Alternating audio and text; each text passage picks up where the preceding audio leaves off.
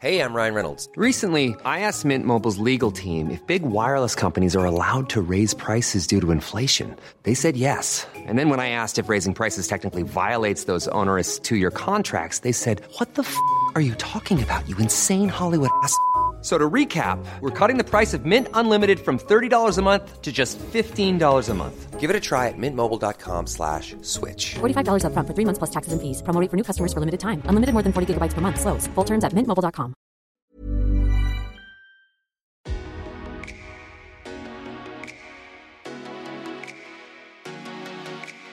GM, I'm Dan Roberts. And I'm Jeff Roberts. And this is GM from Decrypt. Okay, Jeff, we got Muneeb Ali of Stacks, formerly Blockstack. I remember covering that ICO back in the ICO era, the only SEC-friendly token sale, which, may have slowed things down. But now, fast forward, I think it's more interesting to just focus on Muneeb has become the guy, arguably, who is trying to promote the idea that Bitcoin isn't just for Bitcoin transactions. It can be a smart contract thing. Oh, totally, Dan. He's also a Bitcoin OG. We've had a few of these guests on the show, like Eric Voorhees, and I love talking to these guys because they know the story right from the beginning. And the other cool thing about Muneeb, too, he put out this big Twitter thread, I think in December, calling out the Bitcoin maxis. I mean, he's Mr. Bitcoin, but, he's sort of kind of doing a, hey, let's all come together thing. So can't wait to hear his thoughts on what to do about the maxis over there. Yeah, let's definitely dive into that with him. The culture of crypto is so fascinating to me. I mean, you're right. He's rah-rah Bitcoin, but he's not a Bitcoin maximalist. And I think those people are becoming, even though they're so loud on Twitter, increasingly irrelevant. That'll be fun. Let's ask him about that. Yeah, I'm also going to push him a bit too, because he's claiming that, Bitcoin can be as versatile as Ethereum and stuff like that. And I don't have the technical chops to really say yes or no, but I am kind of curious how he's going to break that down. Yeah, me too. He's actually a doctor, I think, because of computer science. He's Dr. Muneeb Ali. But let's bring him on. Here we go.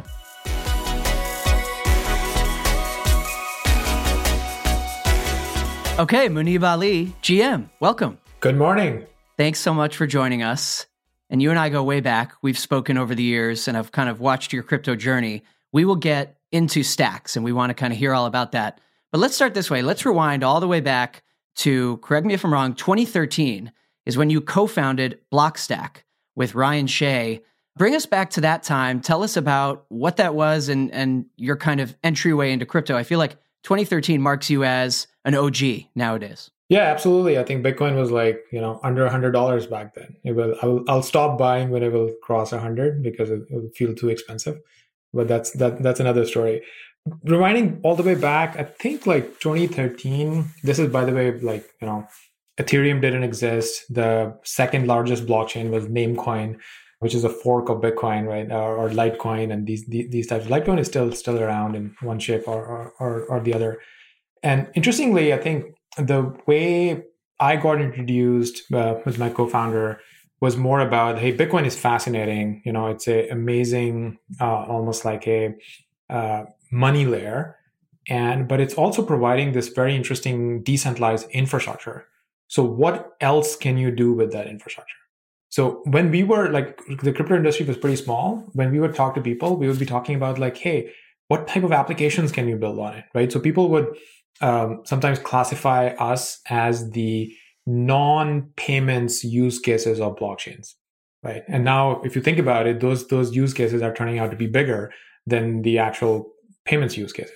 And interestingly, we're kind of like Bitcoiners. That's how we started. And we were really interested in building things on top of Bitcoin. So that's how we got our hands dirty. Me and Ryan, we were effectively building early versions of Bitcoin apps, right? So this is a about.me type of an application built on top of Bitcoin, right? Or we are thinking of expanding it to some sort of a social network application and so on. And the lessons that we learned in the early days, I think they directly translated into the design of Stacks. So the Stacks project, even though we go way back, the Stacks project really came together in 2017, right? So that's where the white paper came out. That's when we did our kind of first token offering, raised some capital to actually build out the network. But the lessons that we learned, trying to build on Bitcoin directly and building different applications and protocols on Bitcoin, they directly translated into the design of Stacks, right? And so that was 2017. Muneeb, hey, it's Jeff. I'd love to jump in. Thanks for joining us. I always find it fun talking to the real Bitcoin OGs. If you're trying to build apps in 2013, what I'd like to hear is, when did you first discover Bitcoin? Was there sort of a moment that sticks in your mind, or how did you first find it? So I've actually searched my emails for the first mention of Bitcoin and like, how did I discover it? Interestingly, this is like around 2011, where Arvind, he's a professor at Princeton. So I was in grad school at Princeton at that time.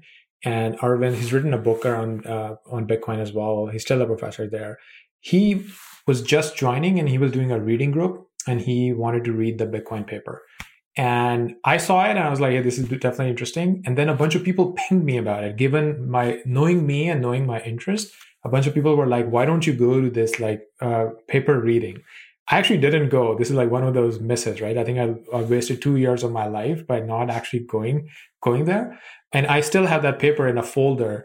It's called To Read, right? So imagine like sometimes you go back and you're like, only if I would have done this like 2 years earlier, but still 2013 wasn't that late. So 2013 was kind of like really when we started digging in. And this was mostly the New York, I think, crypto community. So my co-founder was pretty plugged in. And East Village was, looking back, like a lot of the crypto companies and founders were hanging out in that very small neighborhood at that time. And we just happened to kind of like be there. One of the Ethereum co-founders was renting an apartment on top of me. Chainlink founder Sergey was renting out a desk at our co-working space. It's like Ariana who's now at Andreessen Horowitz. Like she was living kind of like 2 blocks away, and it was like a very small type of crypto community in New York, but also in East Village back in the day. Very cool. What street was that on? I know the East Village well. So where specifically did you hang out? So I was on 7th Street and First Ave. Nice, right by St. Mark's. Well, It's funny because people refer to Union Square, or at least maybe pre-pandemic they did, as like, Crypto Alley, because that's where all of the crypto companies set up their offices. But it sounds like the real action before that was down the street. And I think these days now we're seeing a bunch of that happening in Williamsburg now. Like Ava Labs is there, Uniswap is there, Consensus is obviously still there, and so on. Yeah, it's funny. At Decrypt, we recently ran a list of what we think are the top crypto cities, and there's some that would have obviously been there 10 years ago as well, but then there's some newcomers and some rising action. You got Lisbon, you got Miami, but definitely it feels as though San Francisco. It's not necessarily that it's not number one, but a lot of the names and builders have shifted away from Silicon Valley. Yeah. Let's talk about stacks. Let's get into it. I mentioned that there's been many forms. There was Blockstack, and there was the token sale with the SEC, and now we can just kind of fast forward and, it's Stacks, which is simpler branding. How do you explain what Stacks is and does, especially when there's also kind of a long-established narrative you're combating, which is Bitcoin is just for buying and holding Bitcoin, and that's all the Bitcoin blockchain can do? Yeah. So I think, as I was saying earlier, that 2017 is when the Stacks project was really coming together. A bunch of the early team members were there, and we wrote the first white paper, and then did the first offering to really kind of like fund the early R&D and so on. And typically, if you rewind the clock, a lot of projects were getting funded at that time. Like I think Filecoin did their offering maybe 2 months before us.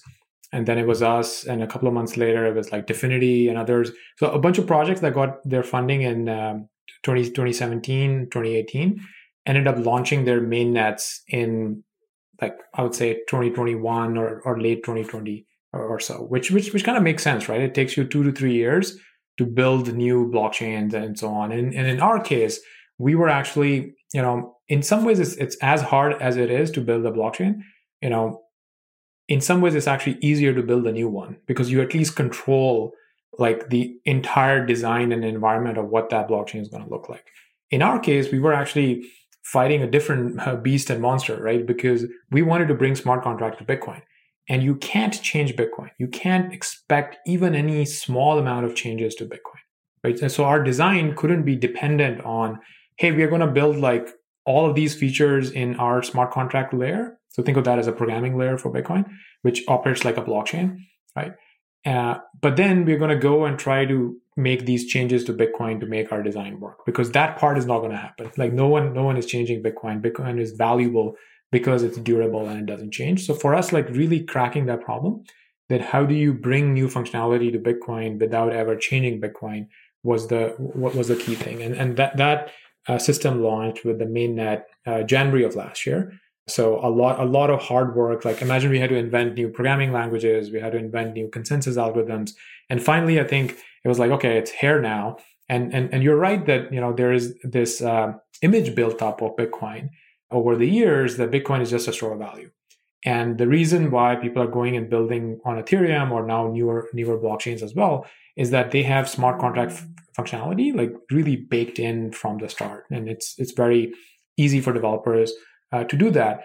In our case, it's a 2-layer solution, right? So Bitcoin is the money layer, and Stacks is the smart contract layer.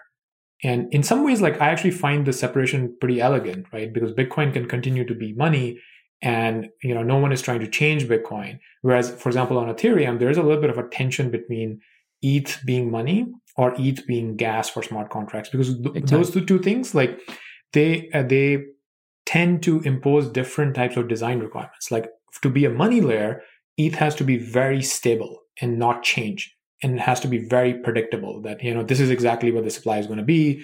We're not going to mess around with the consensus algorithm. It needs to be almost the opposite of certain things that a smart contract platform needs. It needs to be more agile, right? You need to be able to make the changes that the developers are asking for and so on. So there's a little bit of a tension there. So in our design, we want Bitcoin to be the elegant, stable, sound money layer. And then the smart contract layer can keep evolving, right? And keep evolving independent of Bitcoin. So I think last year, one thing that's been very interesting is the developers are buying it, right? They're building all sorts of things. If you look at the traction and just the network usage on Stacks, our blockchain is basically running at full capacity, right? Developers are knocking on our doors to be like, hey, can you actually scale more? We are having scalability discussions right now. Muneeb, can I jump in for a sec here? Just for us non-computer scientists out here, my understanding of is one reason Ethereum caught on so much is because Solidity was a kind of every man's programming language. You didn't need to be a veteran, or an elite coder to use it.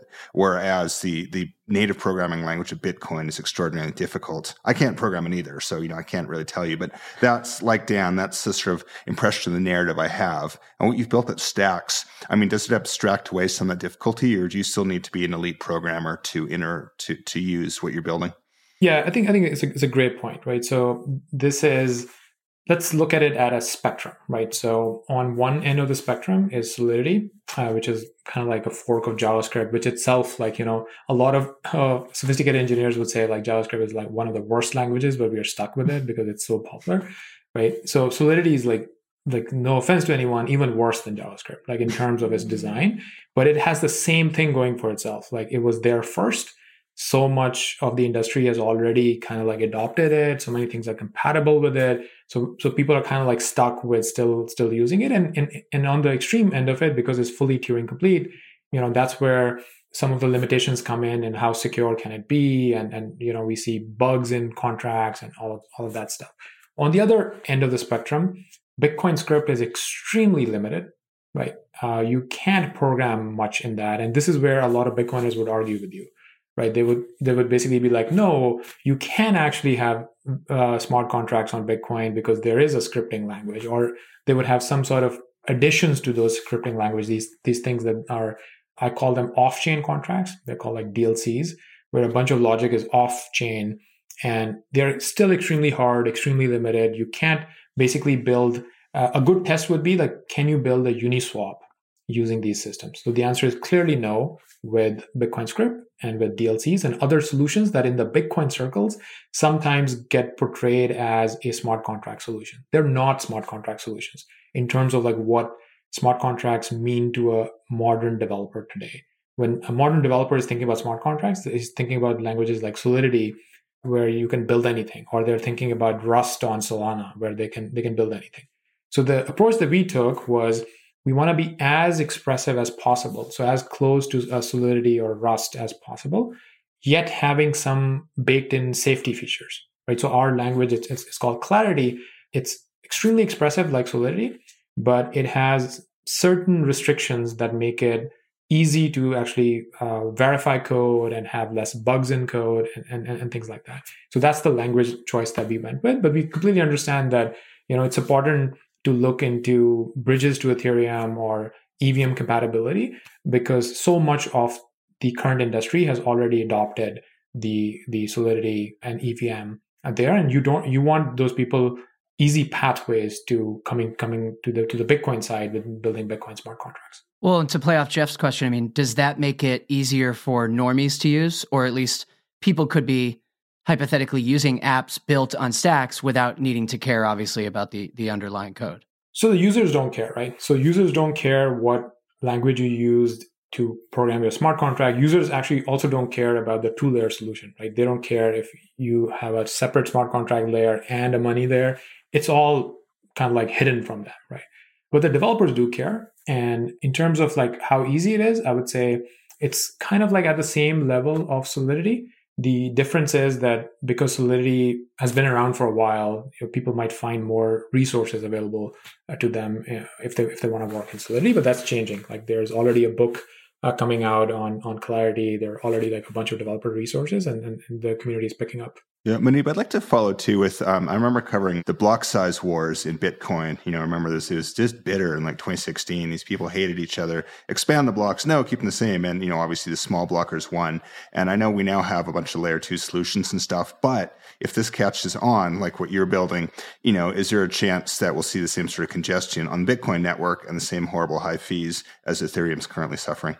Yeah, so I think that's a great point, right? So this is where some of the early lessons came in, right? So the prehistory of the project, like before 2017, when we were just building applications on top of Bitcoin, I think it became like, until you really do it, until you actually build something and you see it get traction and you see the potential issues, I don't think it sinks into you like how bad things can be, right? So some of the apps that we had built in early 2017, to register a $2 domain name, like imagine it's like just like we have .eth domain names, we had them on Bitcoin.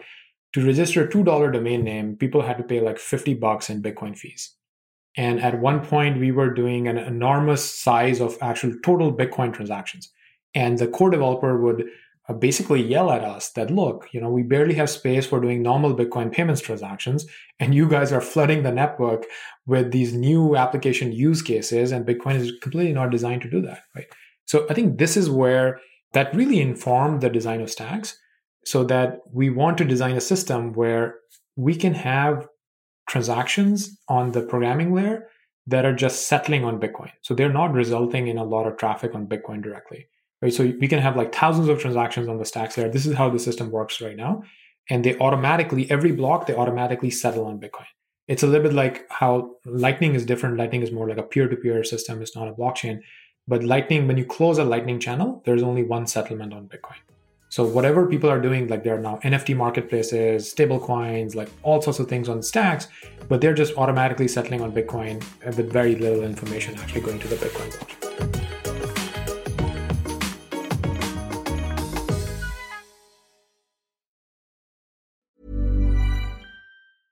Hiring for your small business? If you're not looking for professionals on LinkedIn, you're looking in the wrong place. That's like looking for your car keys in a fish tank.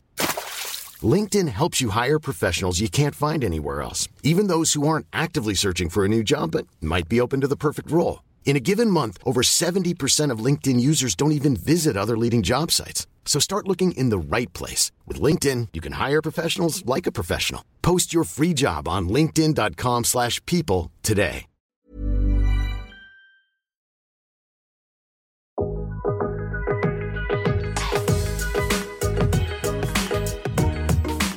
I was going to ask about Lightning, but I'm glad you brought that up. But considering we're talking about, the block size debate, it's a good reference from Jeff, good history there, and all the different ways people feel about Bitcoin. Let's get into kind of the culture inside crypto, right? Which in many ways we talk about maximalists. We talk about Bitcoin maxis. When we spoke with you at Messari Mainnet last September, you said, Muneeb, you're not a Bitcoin maximalist. You think of yourself as a Bitcoin centrist. Talk to us a little bit about that. And then, right now it seems like that push and pull is coming back to the fore, especially with Jack Dorsey and, Jack versus the Web3 folks and Mark Andreessen. Yeah, so it's very interesting. I actually turned that into a tweet storm called basically I'm a Bitcoin centrist, and obviously it was triggering for a lot of people. Like a lot of people love it and they support it, and you can imagine the extreme end of the spectrum. People are really hate you for saying these things as well. So it's always fun. Yeah, I'll send you a link to it. It's quite interesting to see the reaction there. But interestingly, I think what I've noticed is that there are so many Bitcoiners who are not maximalists, right? But for some reason, actually, I have a theory for what the reason is, that the maximalist voices started getting very loud in the community.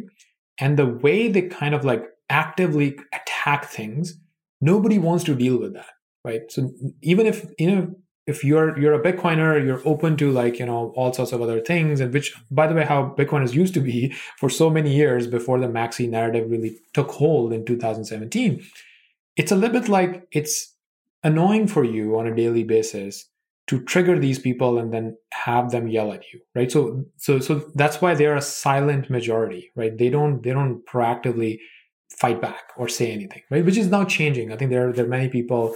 For people who are following some of this, like they should go check out what Udi is doing. He's amazing, right? Like he comes deep from the ecosystem and he's just calling everybody out and pointing out logical flaws in their thinking, right? Like I think in the long run, it's not going to matter. I think the Maximus culture that we see right now is a little bit like the autoimmune system that came into action in 2017 on two regards, right? One was the block size wars, where small blockers versus big blockers, and in trying to justify small blocks, I was on the small block side, right? Like I was like, from a computer science consensus perspective, it does not make sense to basically try to package too much information at the Bitcoin base layer, right? But these people were trying to justify that we don't need big blocks because all these applications are not interesting. You don't want these applications, right? So it turned into a little bit like they're just going to become naysayers. Any new application that comes out, if you notice, their first reaction is that this is garbage, right? Here are the potential problems. You would only see them like tweeting about when something goes wrong in DeFi.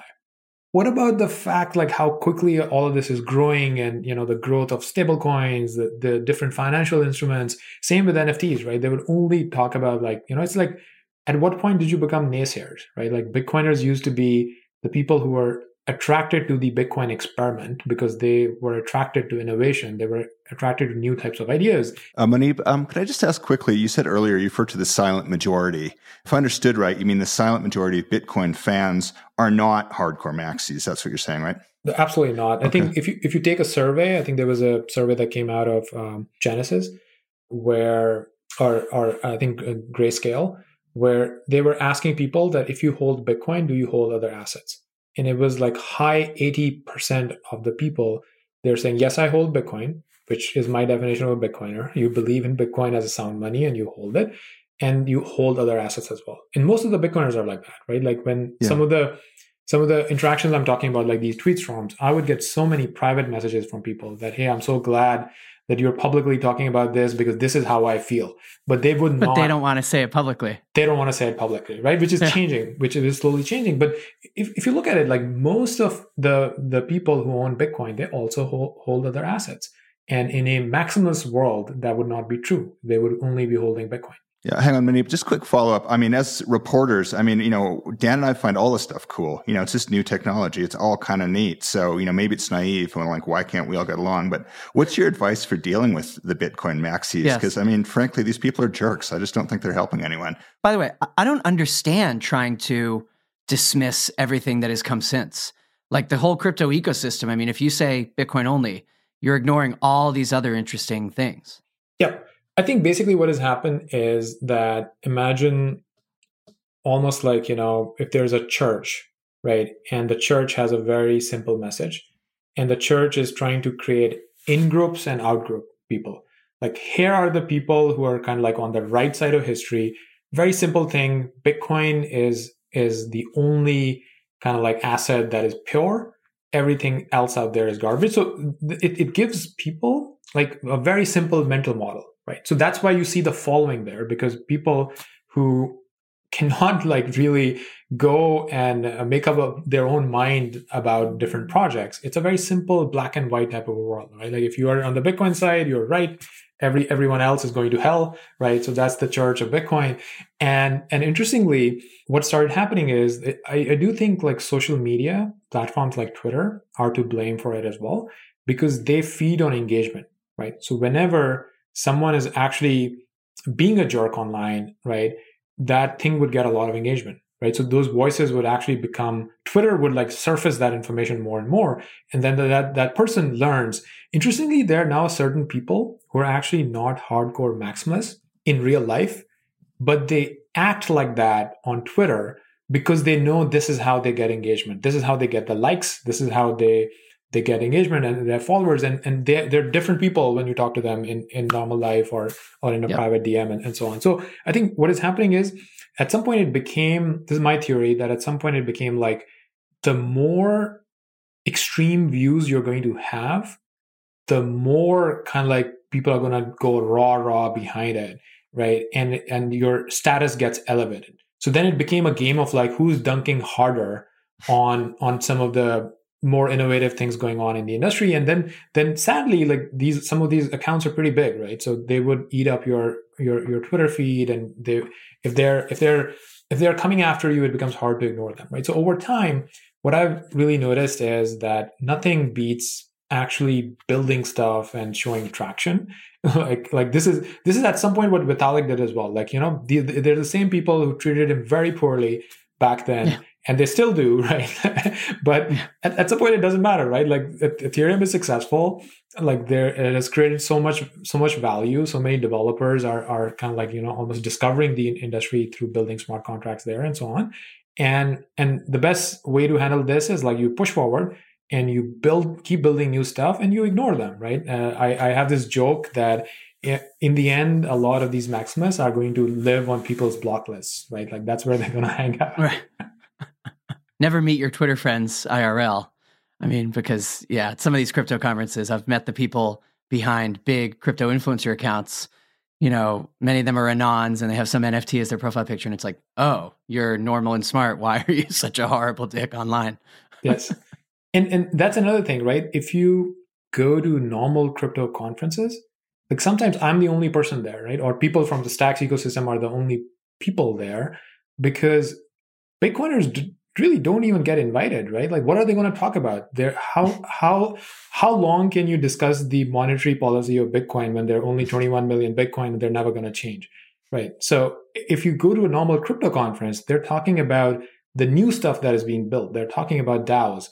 If they're talking about DAOs, someone from our community can have a conversation about Bitcoin DAOs. Like, hey, this is how we're enabling Bitcoin DAOs. When someone is talking about NFTs, we can have a conversation about Bitcoin NFTs. These are the new Bitcoin NFTs that just launched, and here's Bitcoin culture that is being represented as it. So we are still relevant, but the maximalists are not relevant. And then they would have kind of like their own conference where it's like raw, they do. And you know, everybody else is not invited, right? Like those are, and we pretend DeFi doesn't exist and Ethereum doesn't exist. Exactly. And then it's a little bit like, this is where the logical flaws come in, right? So it's the same people who stand for freedom of speech, like they're freedom maximalists, but they're not going to let any idea that they don't agree with even have airtime, right? Even have a discussion, like even sit down and like, hey, let's discuss. No, I don't want to give you voice. Like, okay, sure. Like you guys should hang out with each other and have fun. Since we're talking about Twitter, I'm curious your take on Twitter's crypto strategy in general, especially, you know, you're kind of a Twitter power user. Obviously, the most recent development is these verified NFT PFPs. And it's especially interesting for you, you know, trying to do NFTs on Stacks, because for now at the outset, Twitter is only supporting NFTs that are on OpenSea and that were minted on Ethereum. But it's not just the NFT stuff, right? I mean, they're experimenting with Bitcoin tipping, but obviously Jack has left the reins there and was the big Bitcoin maxi. So what do you think of how Twitter is approaching Web3 and crypto? I think Twitter is way ahead of the curve, right? If you compare it to Facebook, imagine like what they did. Like they didn't think about their core products, that how do we embrace Web3 in their core products. They had like this separate thing that didn't really go anywhere, and we are hearing some news that it might be shutting down and whatnot, right? And I think it's a little bit like if you look at Twitter, it's going after like one small feature that a lot of people actually want. Like I wouldn't be surprised if just the NFT crowd actually becomes like one of the largest revenue sources for Twitter Blue, right? And that's a very interesting move, and that's hard data that they can then go back and show to their shareholders and board members and be like, hey, we want to build more stuff around it because this is super interesting. And I do think it becomes a little bit of a bridge to mainstream, where instead of people who love NFTs only hanging out on OpenSea, now you're in a mainstream audience, right? Like you're on Twitter, like there are like tens of millions of people there, and you can actually play around with these things, and they start to become more normal. Like different games will start doing that as well. And I think it really is a major step, I think. Well, just one more question on Twitter, because I know Dan wants to ask you about NFTs, his passion. But if you were the CEO of Twitter today, what would you do next? What's strategically, where would you take it? So I think one of it's a little bit like, it's a little bit counterintuitive, but the biggest threat to Twitter, in my view, is the deplatforming stuff, right? It pops its heads every now and then. People don't take it seriously, right? Until suddenly it becomes serious, right? So the thing that can really, right now, all the crypto community is hanging out on Twitter, and a bunch of other communities are also hanging out on Twitter, but they share similar problems, right? If Twitter can't actively progressively work towards like some sort of a decentralization strategy, I think then they're creating this open space for somebody else to come in and attack them from that vector. So if I was CEO, I would really worry about that. I know Jack has started certain efforts. There's Twitter Blue and things, but I'm talking about instead of creating like a smaller R&D shop, like at the Twitter corporate level, no, this is a very important thing for us, right? And we need to very seriously look into it. That's a great point about Twitter. I mean, I still think that it blows my mind just how much we, and that's journalists, but also we, the crypto community, rely on it, use it every day. And yet the user growth has been pretty slow, I think. I mean, slower than you would think. Like for how good the product is, and again, I'm biased. I mean, I use it constantly every minute of the day. I'm just still surprised that it's so much smaller than things like Facebook. But as Jeff alluded to, Muneeb, since we were talking about the Bitcoin maxis and how much those folks hate certain things, I want to ask you, why do people hate NFTs so much? It fascinates me to no end. I mean, your theory is that the NFT community will make Twitter Blue a success. I think the same thing. But when that feature was rolled out, you had just as many people, probably more people, or at least as you said earlier, they were just the loudest voices in the room who were angry and hate NFTs. Like, why? Why do they hate them so much? Why is it so triggering for them? Yeah, I think it's one of those things, right? Like where if you want to cherry pick like examples that really look dumb on paper, you'll be like, hey, this guy bought a monkey for like $300,000, like a picture of a monkey, and I have saved it on my desktop, right? So it's one of those things where I actually thought that the way the NFT community responded with memes and really looking some of these arguments really silly, that okay, you can right click save, but now try selling this or something like that, right? And the response was pretty brilliant. But I think it's one of those things that it's kind of easy to make fun of and dismiss as a toy, right? Whereas it's easy to miss the picture of like how, like imagine Bitcoin, as important as it is basically a fungible asset, right? And the category of non-fungible assets is much, much bigger, because you can define anything. Like right now, sure, it's digital art, but it could be anything. You can tokenize, real estate. You can issue like stock certificates, like very serious type of stuff could also be NFTs, and they will be NFTs down the road. So the infrastructure that people are building to trading these assets, to actually verifying these assets, to build user communities around it.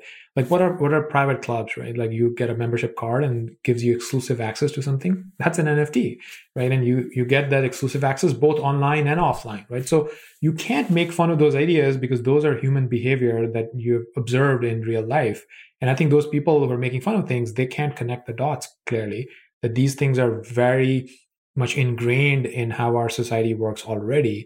And this is just unleashing the power of the internet on top of it, right? Like a power of not just the internet, but an internet that understands property rights, like where you can actually own stuff.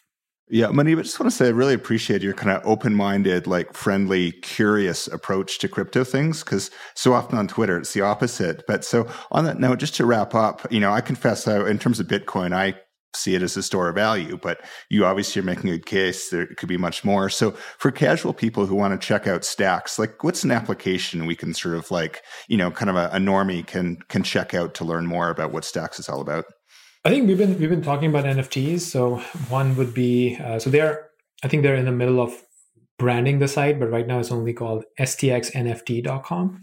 A normal person can go there and actually try to check out some Bitcoin art, right? Like there are like anything that is culturally significant in Bitcoin, like a citadel or Bitcoin pizza or faces of Satoshi and whatnot. Like you can actually find a Bitcoin NFT because all these NFTs are getting defined on Bitcoin.